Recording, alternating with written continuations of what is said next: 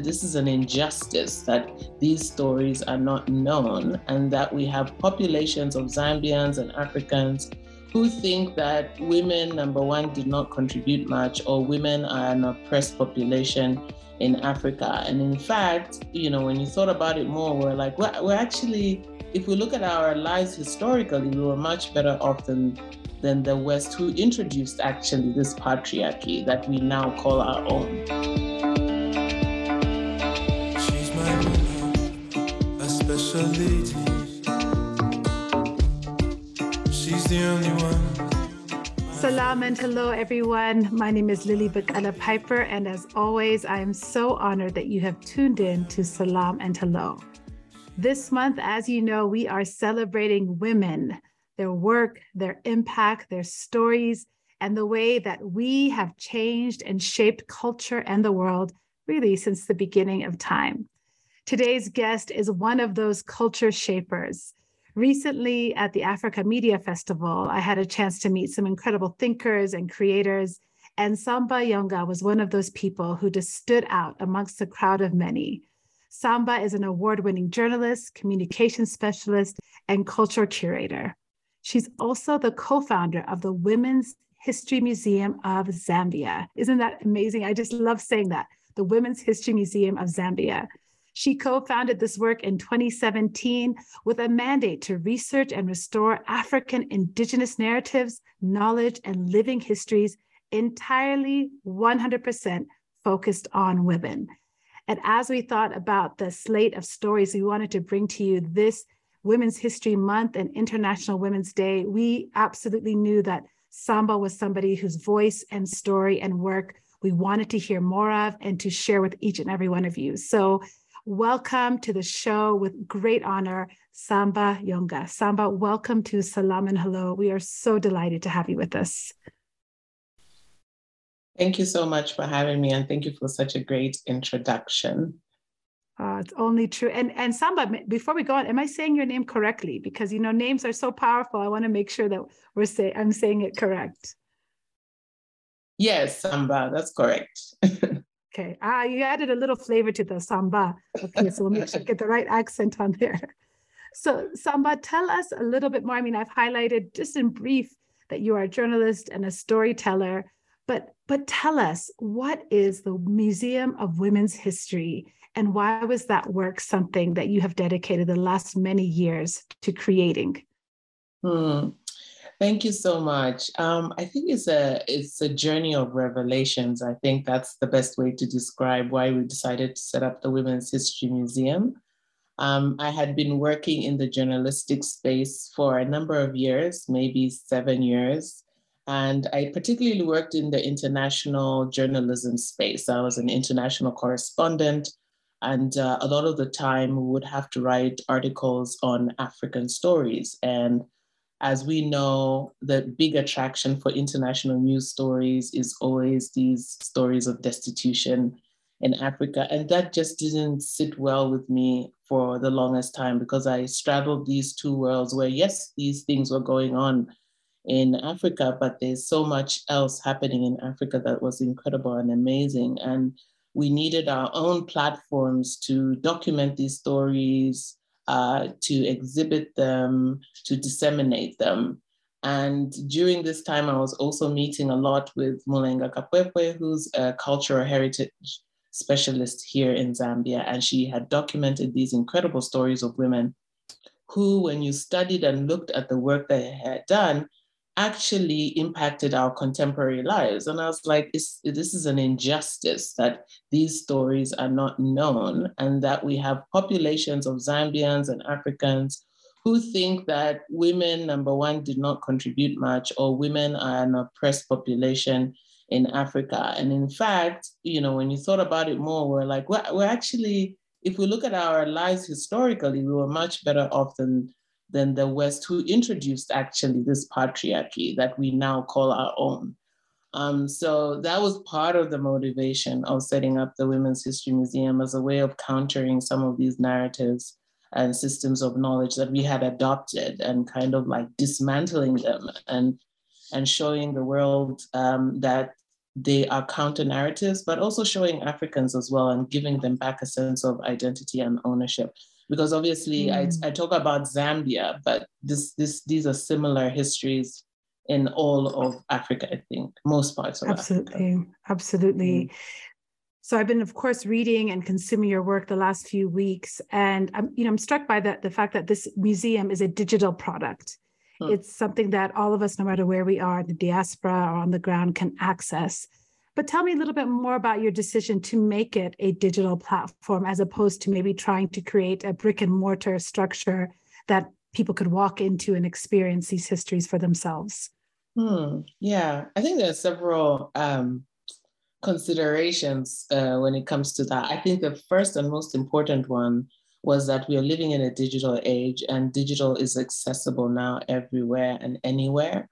And when we immediately mooted the idea for a museum, we knew that we wanted the brick and mortar museum, but we were not going to wait 5 years until we build it to start doing the work, because we knew that this was an important message and important information and history that we needed to document like imminently.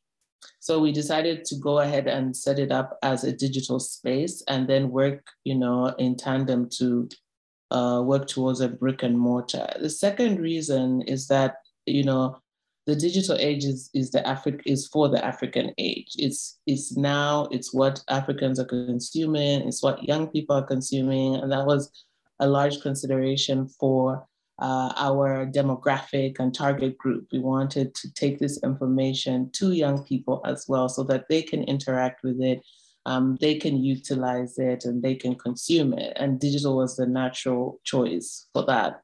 And the third reason is that the concept of museums is actually not African. It's a very Westernized idea, the whole building and the white box and putting things in a cabinet so people can look at it as things of curiosity. It's very much a Western, Occident kind of structure and system of knowledge. And we've been kind of interrogating that and unpacking that even as we are looking to build a museum, because we have acquired 60 acres of land. Outstanding. Wow. Yeah, and we are kind of looking at creating this open space kind of experiential museum that will be very much rooted in the environment, in nature. So we've been really interrogating the idea of museums and museology, exhibition spaces, and wanting them to root them closer to our own source communities, our own indigenous knowledge systems. Because if you go to our own communities, there's no such thing as a museum. We live our histories. They're living histories. Yeah, absolutely. Exactly. And all the artifacts that were taken and taken to the museums and institutions in the West, they are from our communities. They're living histories that were just separated from us. So we've been really interrogating the whole idea of museum as a building. That's a pretty powerful idea. There's so many experiences in the last few years that have been developed, ideas like classrooms without walls, or, Medicine Sans Frontières, this idea of removing limitations to how we learn, and had not thought about that to museums as a Western concept, and this idea that we should be interacting it with a very active, present capacity, which is really quite powerful thought to be able to be engaging with it as also a modern concept, not just a historical one, but a living, breathing, current concept. But I want to talk a little bit more about the digital piece. I was reading some of your work that one of your ways that you have kind of archived and researched is an effort to digitally repatriate some of this knowledge. Yeah. Tell me about that term, digital repatriation, or digitally repatriating the history of Zambia. What does that mean to you, and why, again, does that seem to be the best path forward for your work? Yeah, so I'll start with a story. I was doing some communications work in Sweden. So a friend of mine, while I was there, she was like, I think you should go to the Ethnographic Museum of Stockholm. There's an African curator there. He's Black. Jamaican origin, but he's doing incredible work for, African history. So I went there. And while there, he was like, oh, by the way, we have got an artifact on display. It's from Zambia. So for me, I'm just like, Sweden and Zambia. Exactly. I was just like, what's a Zambian artifact doing here? And then he took me to this thing, and I think it was quite serendipitous. It was the costume of a masquerade dancer that usually is part of a traditional ceremony where I come from, actually, in the northwest of Zambia. And this is a ceremony that happens for the boy initiates once they go through their rite of passage ceremony and they're circumcised and they come out. And these masked dancers and figures are representations of ancestors who come during the procession and the ceremony to teach the young men how to be men, how to, live life, how to look after their family, how to be leaders. And this costume was just in this cabinet, and it was just looking lifeless. And I'm like, how did this come here?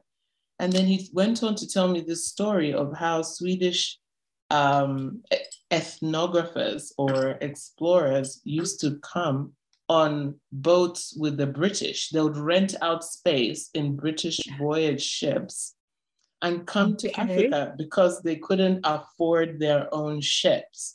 And that's how you had like Scandinavian explorers and ethnographers coming to Africa and collecting artifacts. And it went on to be that the museum had actually inherited a lot of these artifacts. And for Zambia, they had like 2,000 objects and documents and photos, they had received from, the children of these explorers after they had passed on. So they have in their collection this amazing, set of artifacts. And this started the conversation of, how do we get this back to Zambia? Because first of all, if you can imagine, not even the Zambian Museums Board here in Zambia knew that there's artifacts in Sweden. They had no idea whatsoever. And that museum had no relationship with the museum in Zambia. There wasn't a conversation about, by the way, we have this, no courtesy call or anything like that. Nothing. Wow. None of that had ever happened. That only started when we actually decided that we would start a project where we digitally repatriate the artifacts and then eventually physically transition them back to Zambia. And I mean, there's a huge debate, I'm sure you know, around the restitution of African objects back to their countries of origin. But there's so many layers around that. It's like, where will these objects go? How will they be kept? Should they even be kept? Who are the actual owners? How do you provide justice for the source communities? How do you extract new knowledge to make it contemporary? Because, we always felt like we don't want the objects to come back just for the sake of coming back so that they can go back into a museum and then sit in a cabinet somewhere and not be utilized. So the Shared Histories, which is the name of the project, is an idea to create a digital repatriation platform where we 3D photograph each of the objects and place them on a platform where they are accessed for anybody to find. And the idea of this is so that there's an immediate access to the objects, but also the users are able to, functionalize these objects and that they're no longer just artifacts separated from their source communities. So we're thinking of researchers, we're thinking of scholars, we're thinking of artists, we're even thinking of just any ordinary person who wants to understand and learn the knowledge that has been separated from them. So in a further way of actualizing this, we then worked with artists in residency to produce new work from some of these artifacts. In a nutshell. In a nutshell, there's no way to sum up such extraordinary efforts, but I'm really struck by how you said, you said a very simple phrase. You said, we then, followed up with how to digitally repatriate this. So I'm wondering, when you say we, who was this we that had the I guess the courage, the strength, the imagination to say, I visited a museum, I saw something that is a part of my history, and now I'd like to move towards giving access to my community and my people and access to that history. That's kind of a bold idea, because I'm imagining many of us, I know myself, I have had the chance to go to the British Museum in the UK, completely overwhelmed by the thousands of artifacts stolen from the continent across east to west, north to south. It never once occurred to me, however, to approach somebody and say, how do we get these digitally repatriated, or how do we get better access to the communities from which they came?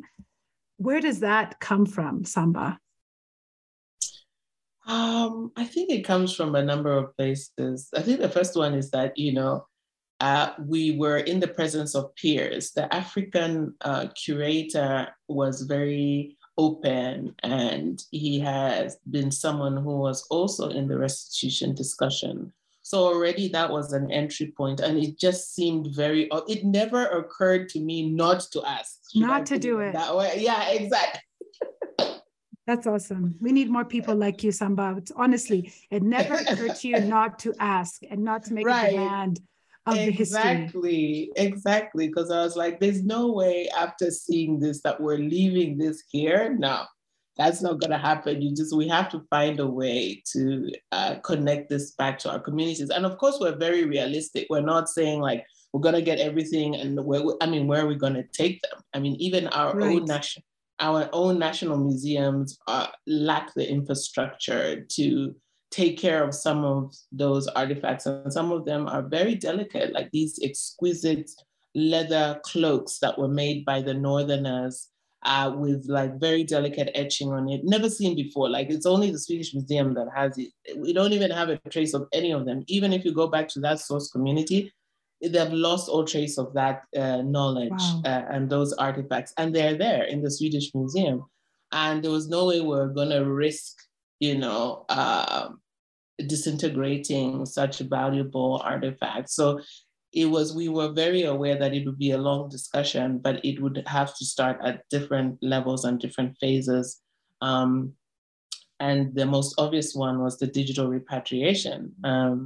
And that's how we decided. And when I say we co-founded the museum with Ramalenga Kapwepo. I mentioned her earlier, but also we've kind of built an army of African and Zambian scholars and Zambian museum experts who have started to understand that, we need to pivot and focus on indigenous knowledge systems, because obviously they've also been following this westernized idea of museum making. Yeah. Yeah.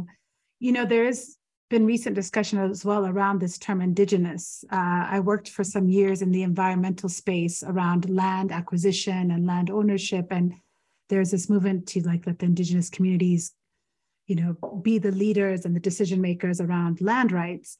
And I have to chuckle at times when people call the people on the ground indigenous, because it's like, but they were here. This is their home.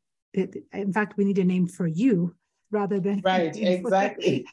The communities here, which really brings me to another concept that you have been really focusing on, which I think is similarly of the same vein of this idea of knowledge creation and knowledge production. Who's creating the knowledge? Who's creating the language that we're using? You have created this archive of stories called The Leading Ladies, which I think is just beautiful. I've just spent some time just going through one by one. So tell us a little bit about this knowledge production that you've created, focusing on the leading ladies of our history. So Leading Ladies was a very interesting concept, because we had these narratives that were obscured as a result of the colonial experience and disruption. So to give a bit of context, when colonialism came with the Christianizing efforts, they went into communities and they intended to convert the communities to Christianity so that they can let go of their own indigenous kind of systems and they can control them. So one of the things that they came across when they came into our communities was that there were women leaders, there were women chiefs, women who are head of households, women who tilled the land, who own land. And for them, immediately, at that time, women were never assigned any positions of leadership. Women never assigned land. So they removed that provision from the system and would never document any women leaders. So they were completely left out of the colonial documents. And interestingly enough, the systems that they used was what was adopted. Even now, if you go into institutions, we still use the colonial way of documenting information. And if you look at the footnotes and other documents, that's where you see some other references to women leaders, but they were never recognized, right? So when we came across the narratives, we were like, okay, so there's something that we need to dispel. There's an inaccuracy that we need to correct around our idea of women leadership. Because for the last 50 years that Zambia has had independence, we've had decade after decade of international organizations coming in to teach us how to allow women to be leaders, because we don't know how to do that. Like, we oppress women and we sideline women and this begs the question is like, so where does this come from if in our history we had women leaders and most of our societies are matriarchal and matrilineal, so which means the power lies in the women, and some of our societies still hold that system of knowledge. So Leading Ladies was a way to kind of bring that narrative back into the center, centering the conversation around women leadership that is not new, and also packaging it in a way that is bite-sized, that is easy to digest, that we could disseminate across many different demographics. And it worked really well. It was an experiment. It was our flagship project. And we didn't know whether it was going to take or not, but it was like incredible. Like, the response was really great. And so far, we've had a combined viewership of 1 million on Facebook, because it launches on Facebook. That's when we take it to the other platforms. It's incredible. We will link all of that information in the show notes today, because it's still accessible to people. They can get it on YouTube and through your website, the Museum of Women's History. They can access all of these incredible exhibits. So, this idea that our societies and our culture were matriarchal, that there were women in power. Your argument is that this is how we were, and there were disruptions. I think that word is really an important one, that there were disruptions to that system that we have now had to counteract. And your work is another disruption to these stories that we don't have. And so thank you for disrupting us and our thinking and our memories. I talked to a professor once who talked about the democratization of memory and how, as Africans, we must go back and rewrite our memories because we have remembered things incorrectly. So from the women that you've studied and revealed, I think one of the things I'm struck by too is that if you are trying to excavate some of this information and this knowledge, like you said, when you went to that Swedish museum and you're seeing artifacts that there is no longer exist in Zambia, that even if you went home to where you're from, you would not find that leather garment anymore. Where are you now finding that information, and where are you gathering it from? So let me start with that question, actually. Where are you able then to piece together those memories and fill those gaps?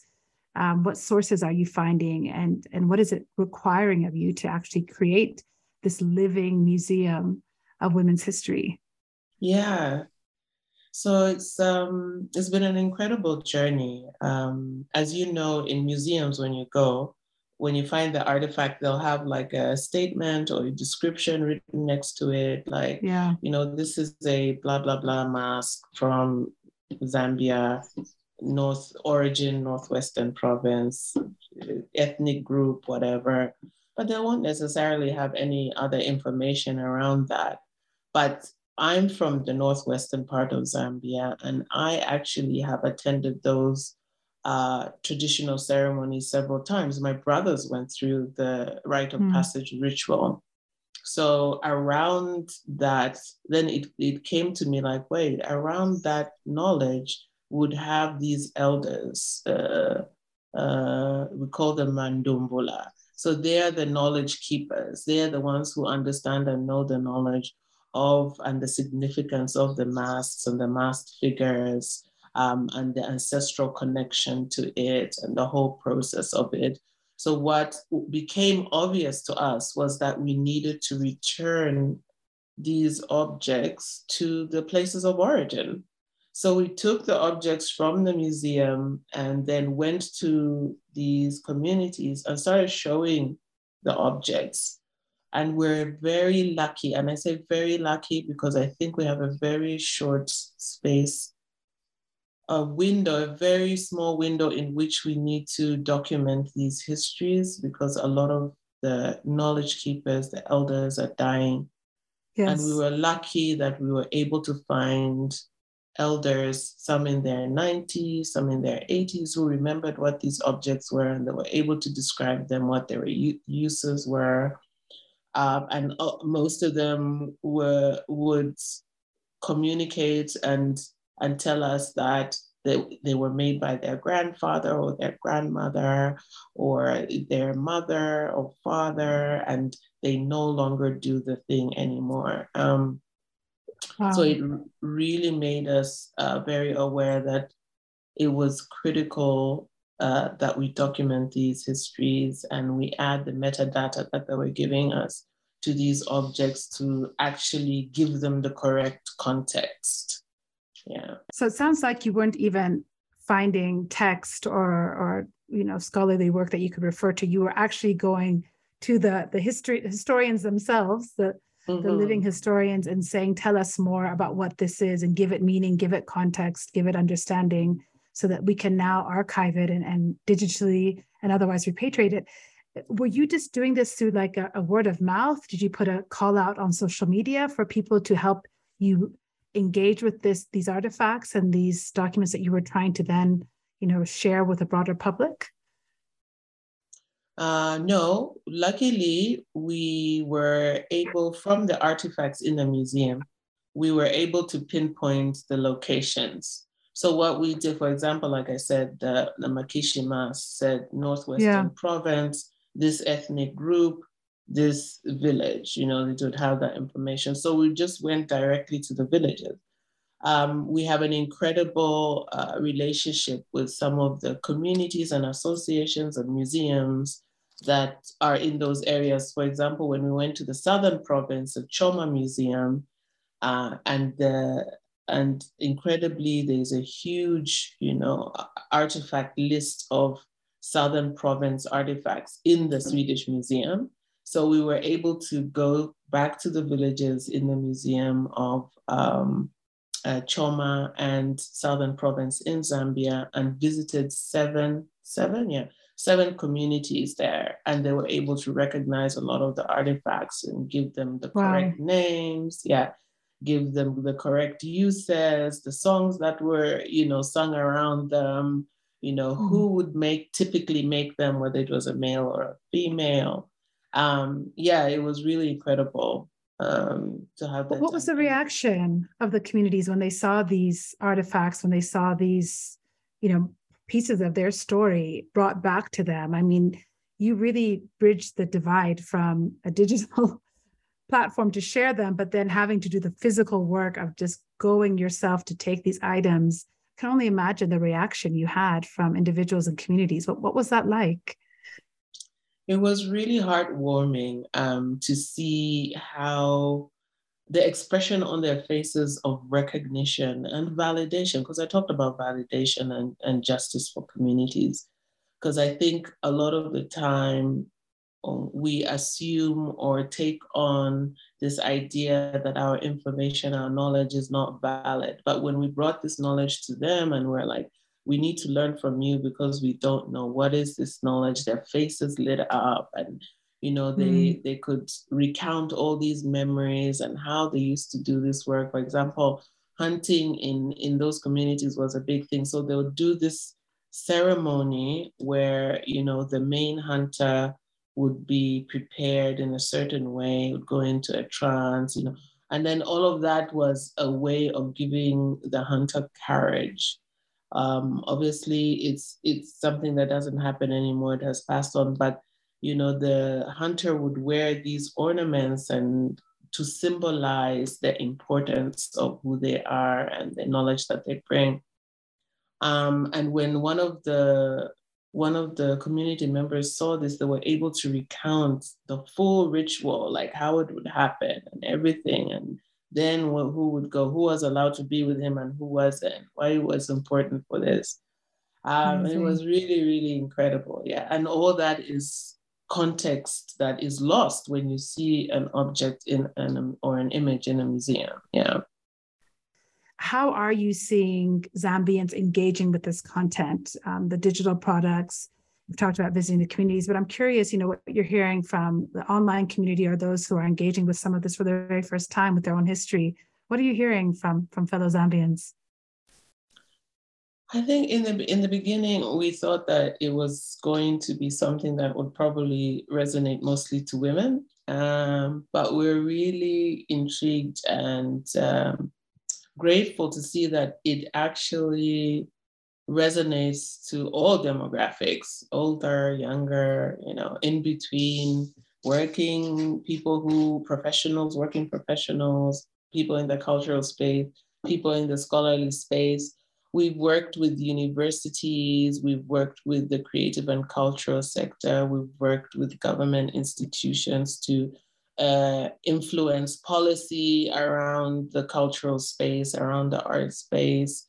We've influenced even just ordinary everyday people. And we never, ever imagined that it would ever come to the point where we're sitting in a government office and they're asking us, okay, so how should we create the policy around A, B, C, and D?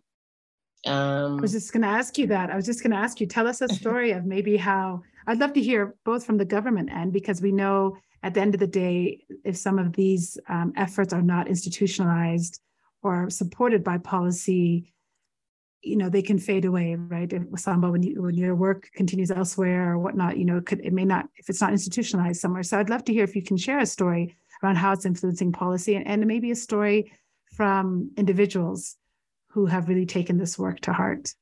Yeah. So around policy, right now we have a new government, I say new, it's almost 2 years now. We have a new government and they're very interested in improving the cultural and artistic policies, and obviously culture, creative sector, all those are intertwined. So we've sat on a committee with the Ministry of Youth, Sports and Arts to design a policy that will encourage more cultural, indigenous, knowledge systems to be included. Because even now, when we create policy, it's still very much a westernized way of looking at developing policies or implementing policies. And we never really think of how it impacts the source communities or our indigenous communities or our local communities. So we were brought in to kind of highlight and shine a light on that aspect to see how that can be included.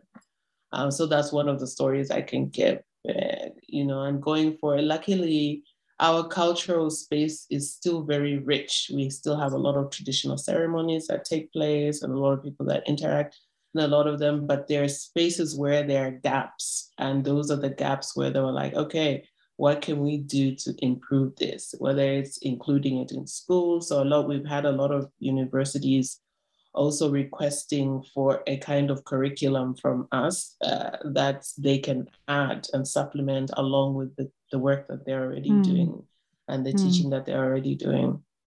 So that has really been incredible for us. And then just everyday normal people, I think the one story I always share is where we would get feedback on all our we normally get feedback on all the videos when we post them on Facebook.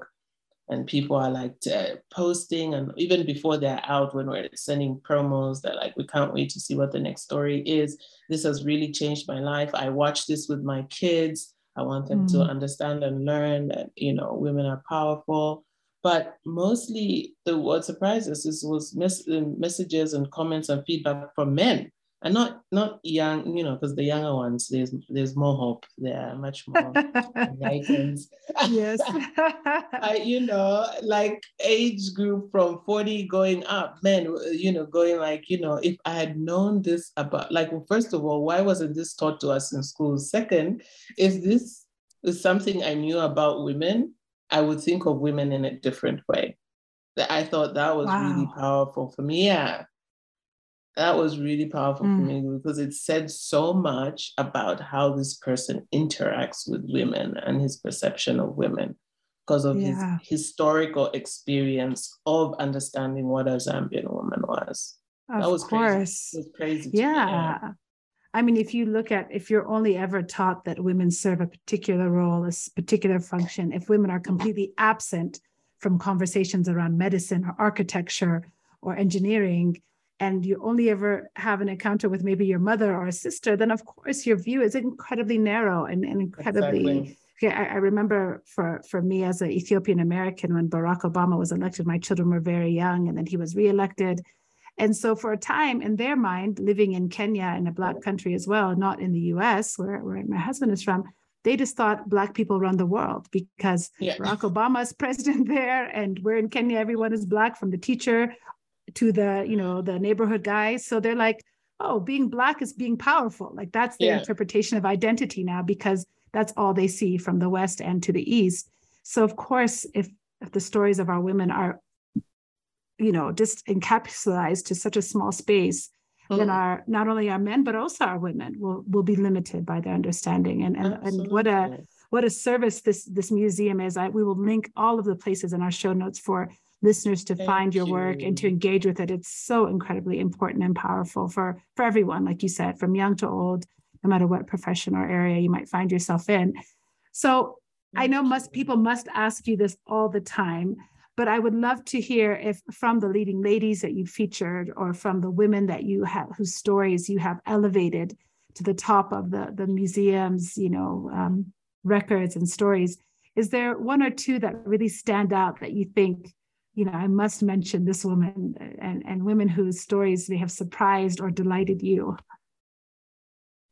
Yeah, there's several. One of my favorites is Wediango. She's from season 1, episode 10, because we're on our 4th season now. Congratulations. Thank you. For this season, we wanted to focus on strong women leaders from pre-colonial times. So these are women from 17th, 18th, 19th century who held positions of leadership. And Wediango was the chief matriarch in Southern Province, in a place called Shunganamtitima, where now everybody knows as Victoria Falls. Do you know Victoria Falls? Of course. I've had the pleasure of going, but I want to practice the name. I have I went for work, and we, how these guys do, they plan their conferences right by the falls. But can you say that name again, her name again? So her name is Wediango. Wediango. Okay. And the place is called soft B, is it Wediango? Yeah. Shushungu Namutitima. Oh my, Shushungu Namutitia. Is that good? Okay? That's pretty good. Yeah, that's pretty good. And it's also known as Mosotunia. So those were the original names of the falls, or are the names of the falls. But those are the names of the falls. But when David Livingstone came and discovered the falls, he renamed them Victoria Falls. But the locals called it Shungunamutitima or Mosotunia, depending on where you came from, because Shungunamutitima is Tokalea, which means a place that vibrates, literally. And then Mosotunya means the smoke that thunders, which the falls. Absolutely. If you've seen the falls, majestic. you know that, and that it smokes, that is a huge water spray that looks like smoke. So that's what Mosotunya means. So she was the guardian and matriarch of the Mosotunya. And she reigned a kingdom that was very powerful. And then a visiting king came from the north and saw this place, and he's just like, I want to live here. And she was like, no, the only way you can live here is if we make a deal that you will protect, the kingdom from any warring factions, and then I can give you part of the land to rule. So for me, that was the first example of gender equality, number one, and co-ruling. Because from that time till today, there is a female chief and a male chief. They both still exist. Yeah. In Zambian structure society. Yes. Yeah. But when the colonizers came, they refused to recognize Vediango. And that's how that knowledge passed out of our history. That's why we don't know. That's why when you ask anyone, they won't know about it, because it was something that was removed, like forcibly removed. But the community still knows about it, and they still practice. She's still their leader.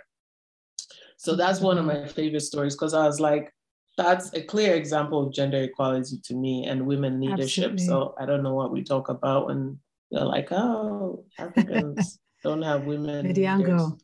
I love it. That's one of my favorite. Another one, I think one other one is from season 2, I think, and her name is Namwezi.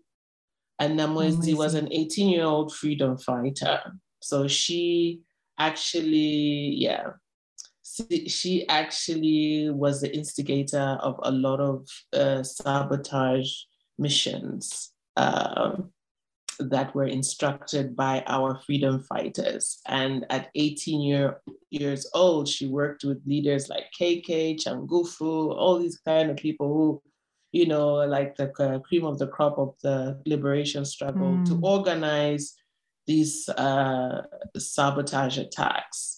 But she was killed. She was betrayed by one of her team members and killed at the very young age of 18 during one of her saboteur missions. Yeah, she's very inspiring to me. And I'm like, so there are many. I mean, they when you tell their stories immediately, it makes me think that if you grow up with their stories in your history, in your DNA, how you would view yourself differently, how courage you would feel like that's a part of who you are if these stories were the ones that you grew up on. And so how wonderful that there is going to be a generation that is going to grow up with their stories as available to them as, math and architecture, everything else that we mentioned earlier. And thank you for that. I want to just ask as we close up, do you feel like the work that you're doing in Zambia around this digital access, around women's history, around knowledge production, do you think it can scale beyond Zambia? And what would that take? And what are you seeing perhaps in other countries that excites you around this access to knowledge? Yeah, I think it can definitely scale. I mean, we're doing workouts. So Leading Ladies, we've done a Malawi and Zimbabwe and South Africa version. Fabulous. So yeah, we definitely want to scale. But I think one of the most important things for us, what we've realized, is ensuring that African scholarly work focuses and recenters Indigenous knowledge systems. Because having worked in the last 2 years, that's the space that I've been in, and we've realized that scholarly work is very competitive, and African scholars, in order to be competitive, you will often find that they are forced to do work that is subscribed or that is prescribed by Western, scholarly subjects, so that they can be able to do scholarly work. Because when they present things like indigenous knowledge, provenance research, community sources. It's not popular. It's not sexy. It's just like, nobody's gonna fund it.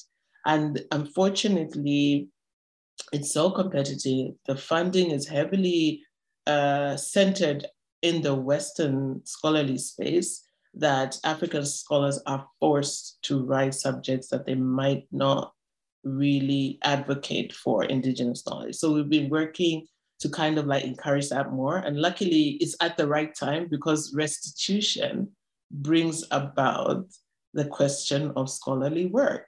Because previously, all the scholars who'd write about this restitution, the objects, the artifacts, it was very Eurocentric, very Eurocentered, looking at the anthropological history, what the benefit is for the museums, completely leaving out the source communities.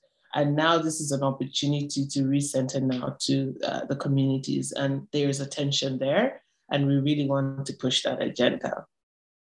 That's fantastic. The image that comes to my mind as I hear you talk is a lighthouse, on the shore, just putting out that light to guide the funding, guide the attention, guide the rightfully placed acknowledgement to the right places. Samba, it's just really powerful and important what you're doing. So I think it's a good place to kind of wrap and pause and reflect on what you've said today. And we always like to ask our guests two questions when they come on. Salam and Hello, we really focus on stories of joy and justice from the continent and the diaspora. And the story of the Women's History Museum of Zambia is certainly both. It is a story of joy and it's a story of justice. And so grateful for the time that you've had to share it for us. So I'd love to hear from you before we go to kind of impromptu questions. First of all, what is your favorite drink, Samba? On this International Women's Day, what are you going to be toasting yourself with later today? Grapefruit gin and tonic. I'm enjoying that at the moment. Yeah. That sounds refreshing. Fresh grapefruit gin tonic. Yeah, I like that. Next time you're in Nairobi, that drink is on me. Okay. And then finally, Samba, tell us, what is bringing you joy? I think connections like these. I mean, honestly, the festival in Nairobi was just, it gave me so much energy, because this work is hard.